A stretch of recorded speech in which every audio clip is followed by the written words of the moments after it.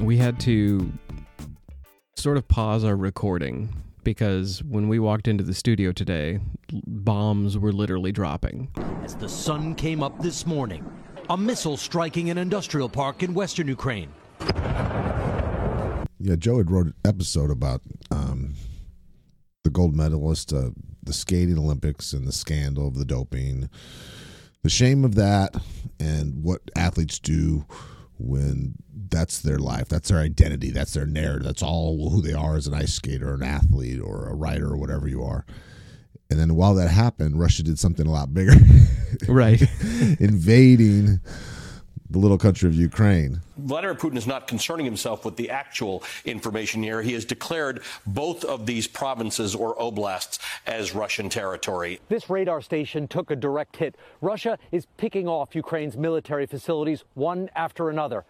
I wondered if they waited. Do you think Putin waiting for the Olympics to be over for everyone to enjoy it and then... Oh, I really do. I think that was a political move, definitely. I realized while we were watching the news, we kind of had an episode brewing about this. And so this is kind of fortuitous timing.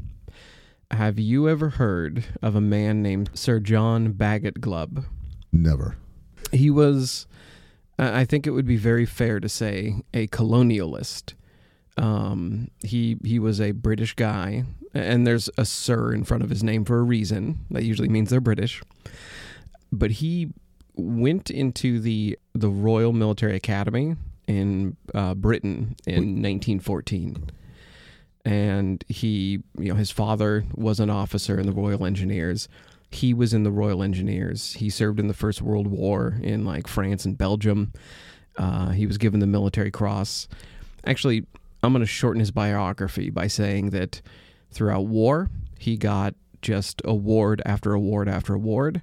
When he got out, he wrote about warfare, and he got award after award after award for his writing. So, this is a talented guy. This is a leader of men. Yeah, war hero. He was eventually hired on to serve Jordan, the Jordan government, and like the Arab Legion. So like, yeah, he was not a war hero, but definitely like somebody of note. His most probably accomplished, most notable thing he did in his life, he wrote something called The Fate of Empires and Search for Survival.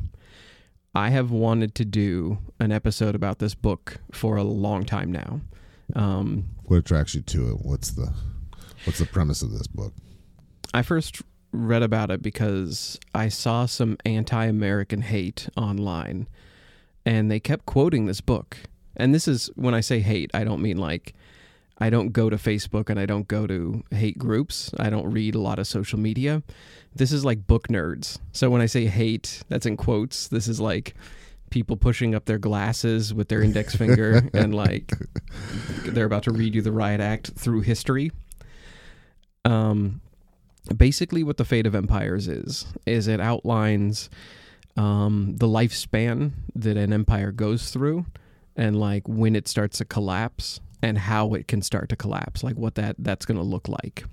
I kind of have that fear that the United States is headed towards that. America's headed. Our best days are behind us. The Industrial Revolution and coming back from World War II, the baby boom, and now we had the tech boom, and now we're on our way down and out. Right. That's exactly what the episode was originally going to be. The Fate of Empires it outlines the lifespan, and there are such specific markers for when an empire starts to fall. And by fall, I mean like in the classic Roman sense. So, okay, let me bring up a little timeline here because I want to give you some examples. In The Fate of Empires, it even has like a table where it's like it shows the nation.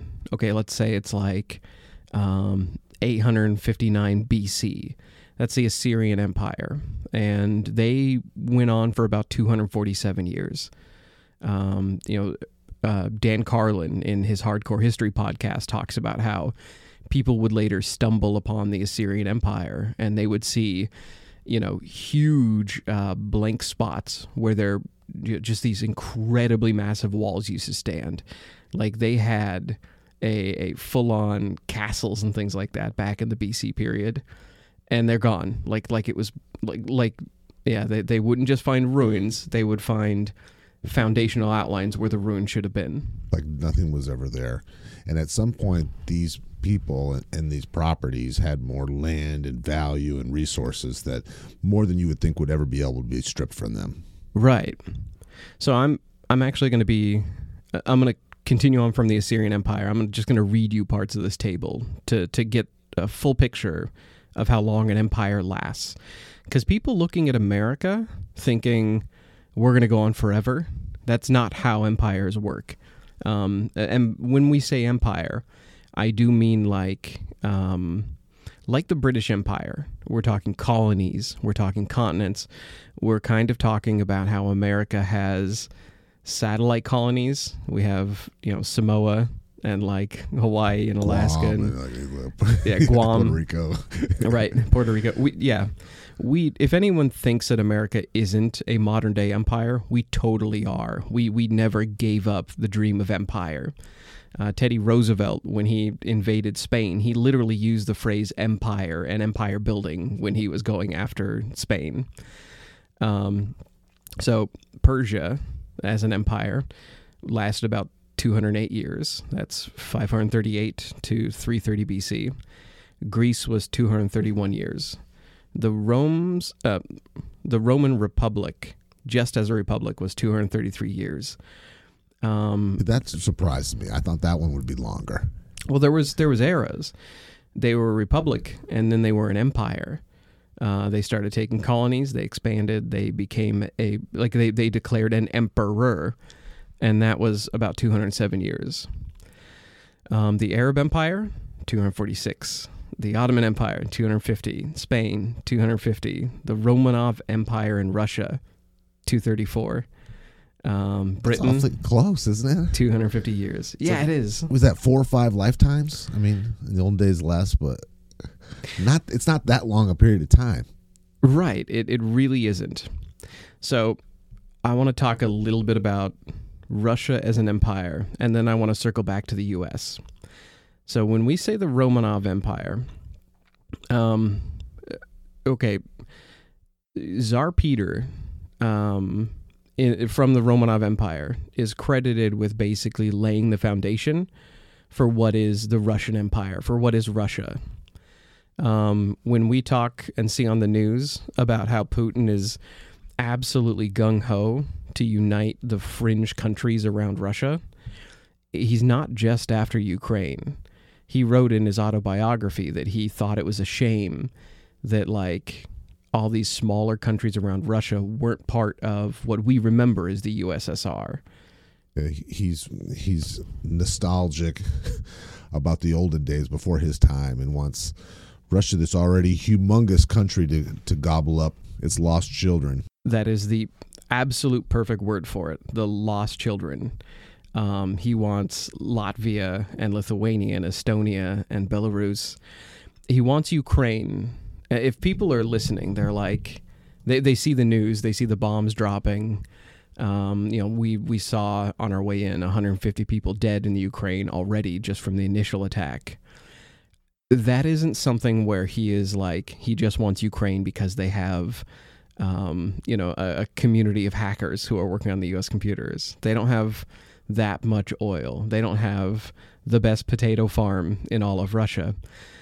What the Ukraine has is a history with Russia. They were part of this original Russian Empire. When we talk about going back to laying the foundations for Russia, Ukraine was Russia. They were the heart of Russia, effectively. But they decided they wanted to be a democracy. Right. And that is right. And it wasn't that long ago. No, I don't think it was. Right, they made their Declaration of Independence in 91. And ironically, when I went to look up earlier when Russia began, officially, it listed it as 91 or 92. So it's like, that's not true. Russia has ties back to 900 AD when the Scandinavian Vikings, showed up at Kiev. His ex-wife wants a divorce, and Putin wants her back. Right. That's yeah. I think I think your phrase "uniting lost children" is perfect. That is in Putin's own manifesto. He really looks at it like that. He looks at it as these are parts of Russia, and like it looks bad for them historically to have lost parts of they've lost their fingers and toes. Joe, is this a isolated, insulated tyrant egomaniac that his inner circle's telling him he can do whatever he wants? He's the most powerful man in the world, and he's listening to the wrong people. Is that possible? Back in the day, around the time Trump was beginning his presidency, I looked into a book called, I think it was called "Nothing is Real and Everything is Possible."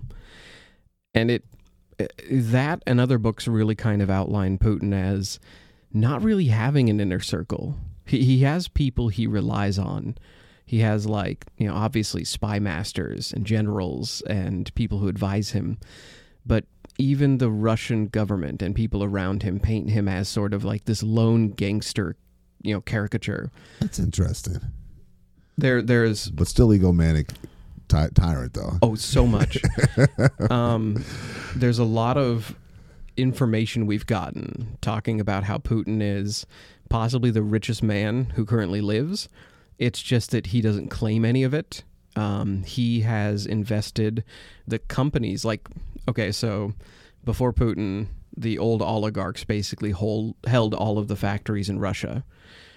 Putin went around and got rid of the oligarchs who owned the factories throughout the communist period. And he basically put the money or the control in the hands of his personal friends. And wealth in general. I remember some anecdote about how he has, put, millions and millions of dollars into the hands of a personal friend of his who's like a prized violinist. Like, it sounds like he picks his inner circle out at complete random. But instead of having a traditional inner circle where he gets advice from, it's just an inner circle of people who hold bags of money for him. Like, if you just imagine, inviting everybody to your wedding, and just imagine that, like, each of them has like a bank sack with a dollar sign printed on the outside. That's Putin's inner circle. He doesn't have friends. He has, small personal banks walking around. So I want to get, sorry to drag us way off point, but The Fate of Empires, when I first started looking into it, it was because I was watching, Anthony Bourdain. This sounds like a weird way to come at this, but in The Fate of Empires, they mention that there are signs that an empire is about to go into its sunset, its collapse period. In the book, Sir John Glubb talks about how there are weird indicators when this is about to happen, when the collapse starts. One of them is people get more decadent and they listen to chefs more. Like this book was written in like the 70s or was copyrighted in the 70s, and he's writing about things that are happening now. Like we can't stop watching chefs, and we make celebrities out of them. We don't have to do anything wonderful to be a celebrity. No.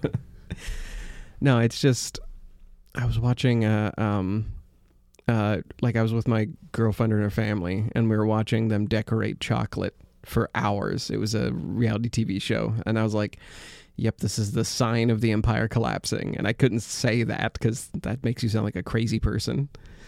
But yeah, Sir John Glubb was talking about how there are these little signs and little indicators. But the biggest indicator really is just, an empire is starting to shrink when it hits about 250 years. Now, we are about 250 years away from the phrase, give me liberty or give me death. Right. But we might get a little bit of grace because we didn't get that established till... Right. I was thinking the world power. When you have the world power, that's when the clock starts. Yeah, I think that's pretty fair. But statistically, history shows us we're there right now. Right. It could happen any day. Yeah. Or it already started to happen. We've already started our decline. We just don't notice it because nobody does when they're on top, right? Well, I think, not to too put fine of a point on it, but when I had originally planned out an episode about the fate of empires, that I wrote that in the end of the show. The idea was we would compare all of these indicators to Sir John Glubb. The fact that we're still desperately clinging to our satellites, our satellite nations. The fact that we are... the other one that he mentions is that the Roman Senate, before they collapsed, the senators held all of the land, and nobody could live anywhere. Hoarding resources. Right. Don't think about that with the oil all over the world too. And then, like a couple weeks ago, you and I did an episode about Jared Kushner and how these land barons who own companies, these companies now own 900 apartments under Jared Kushner's name. So there are some real mirrors and parallels to a collapsing empire and us. You know, we're making celebrities out of people to take our minds off things. We're, obsessed with decadencies. We are letting the quote-unquote, not our actual senators, but we're letting land barons in the guise of a company own all of the houses, all of the land that we would normally live in. And I've seen that in parts I've traveled, not this part of the country, we're in the Northwest, but in the Southwest, the Phoenix area, Midwest, Cleveland, Ohio, New York, there's places where commercial property is vacant, but they refuse to rent it out or lease it out for less money than they're asking, and they'd rather just keep it vacant, let it rot, than to have people in it and make a profit. It's crazy, but it's happening all over the country.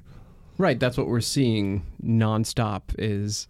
a company would rather keep something vacant and let it slowly collapse than to not make the profit that a fleeced renter would give them, hypothetically, if they moved in.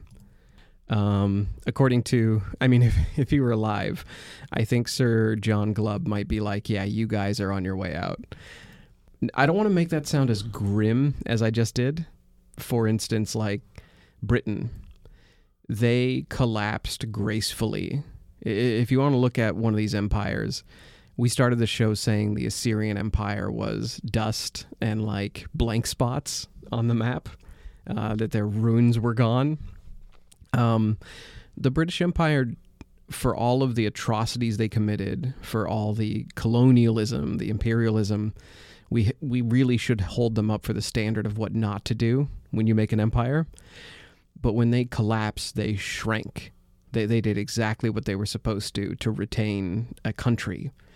They went from empire to island nation. They went from empire to country that can participate in the world economy. Like for human nature, doesn't it feel like if you're having problems in your relationship, you should work on it? If your business is struggling, you should acknowledge it and attack the problems. But sometimes talking about the end of America as we know it, doesn't it seem unpatriotic? It really does. This is not a conversation I can have with everybody, and there's no polite. It doesn't mean we don't love it or want it to continue. Yeah. If I'm at a dinner party and I start talking about the collapse of America, I'm not a popular person. Yeah, if we're headed for the rocks, and we know that, and there's signs, and history has shown us, shouldn't it be something we should be able to openly talk about? So maybe we could change. That would be nice. I would like it more if people just imagine me ruining dinner with my girlfriend's parents by being like, hey, everybody, you know what this chocolate show reminds me of? The collapse of America. Joe would rather have us lose everything and say, I told you so. Even if he's in physical, emotional, financial pain. He likes it. It's a comfort zone for him. Wearing a helmet being shelled, and I'm like, see, I was right. The phrase "I was right" is going to be on my tombstone, by the way. To wrap things back to Russia and what's going on now, I know we've taken quite a few caveats here, and we've gone on a ride. But I kind of want to point to everybody in history and not say I told you so, but to bring things into a bigger spotlight. The things you're going to hear for the next, say, several months on the news, the things you're going to hear are going to be all about how the little micro atrocities are going to happen. You're going to hear coverage from the war. You're going to hear bombs dropping, refugees fleeing. You're going to hear about how, you're going to hear about Russia's pride and individual country reactions. But what you probably won't hear is why, in the very grand scope of, countries and empires, why is this happening? Everybody is looking at this like Putin is crazy, like he's a madman. Why would he invade Ukraine? They've, been independent for, since the 90s. Well, this is why. It's because if you don't want to be Britain, if you don't want to collapse gracefully, you do what both America and Russia are doing right now. You cling to your satellites. You cling to your children while you collapse. So does picking fights with other countries and getting involved in things you shouldn't end up in collapse too? Is that part of the formula? Before Rome collapsed, it split off, and it split off again, and it was invaded, and its population was replaced by people who didn't give a shit about less loyal. Yeah, you have this period of empire in the last 200, of the last few years of 250 years. You have a period where all the landowners are trying to hold on to what they have. The empire doesn't want to shrink. It resists shrinking like a cell that is trying to grow, and it's reached the limits of what its cell wall can contain. It will try to recapture land around it. It will try to hang on to its colonies, and then it will pop. It's a very, very poorly ran business. Basically, yeah. They're using their time and energy and resources in the wrong way. Right. To cling to things, to hold on to things that they should probably have cut loose. Like I said, a graceful shrink of a nation is what Britain did. It's let go. Go into the sunset, become a nation instead of an empire. We don't look like we're doing that, America. Russia obviously isn't doing that. And if anyone's wondering how this timeline stacks up, the 250 years, we had Ivan the Terrible in Russia in 1547. Tsar Peter starts laying the foundation for what they actually call the Russian Empire in 1689. That lasts until about 1725. And from the laying of the foundation empire for Russia, it's been about 290, 280 years. So we are a little bit overdue, but we're pretty close to on track for John Glubb's projection of how long an empire should last. Do you think we get a little bit of more time because we're geographically located? If we were in the Middle East or in Europe, do you think it would already be over? You know what I mean? Yeah. Canada and Mexico are pretty non-threatening countries. I think that might be part of it. I think that, something, I'm going to get slaughtered by historians, by the way. Like, there are politicians and historians who are going to be looking at me and shaking their head. I know for a fact no Canadians listen to this show, so if you want to take a shot at one country, but we don't have any Canadian. The idea that in the last couple of years, we have been very, very obsessed as Americans with Mexico sending immigrants to take our jobs. And, as Trump said, caravans of them coming to invade us. Because many of those people, fairly big percentage of those people are criminals. That sounds so close to how the Romans reacted to the Gauls, the French. The French used to be the Gauls, and they would come up in big groups and legally buy land, or they would come in and slip in and then start taking jobs.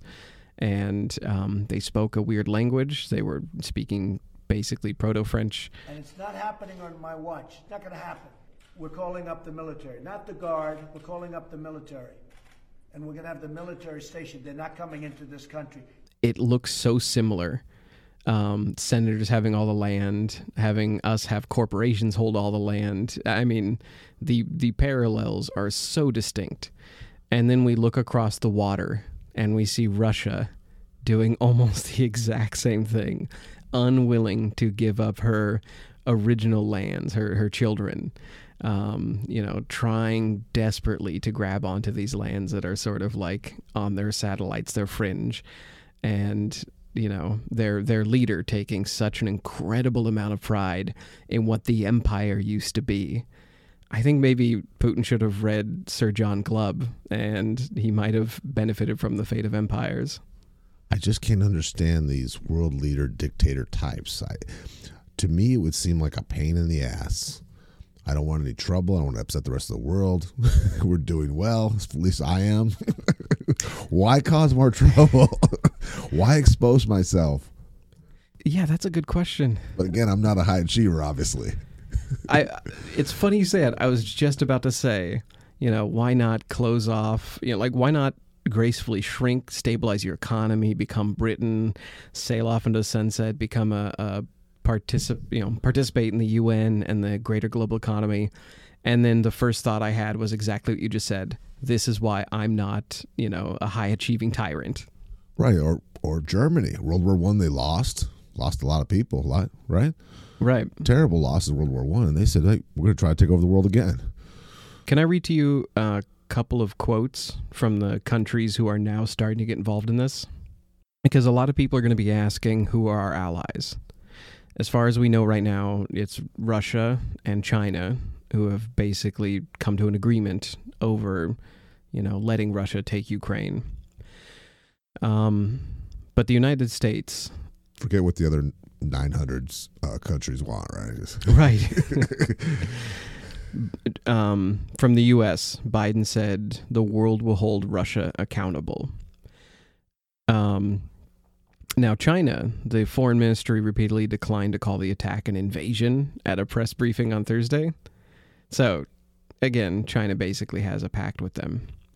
NATO obviously has sided with Ukraine. From the UK, Johnson said, I am appalled by the horrific events in the Ukraine, and I have spoken to President Zelensky to discuss next steps. In Germany, they called it an unscrupulous act. In France, they said there would be deep and lasting consequences for our lives. In Canada, they said these reckless and dangerous acts will not go unpunished. So we could basically play this game all day. We will link off to an article that has responses from most of the countries. But this isn't going to look like World War II. There are too many countries, too many superpowers who have already sort of thrown in for the Ukraine.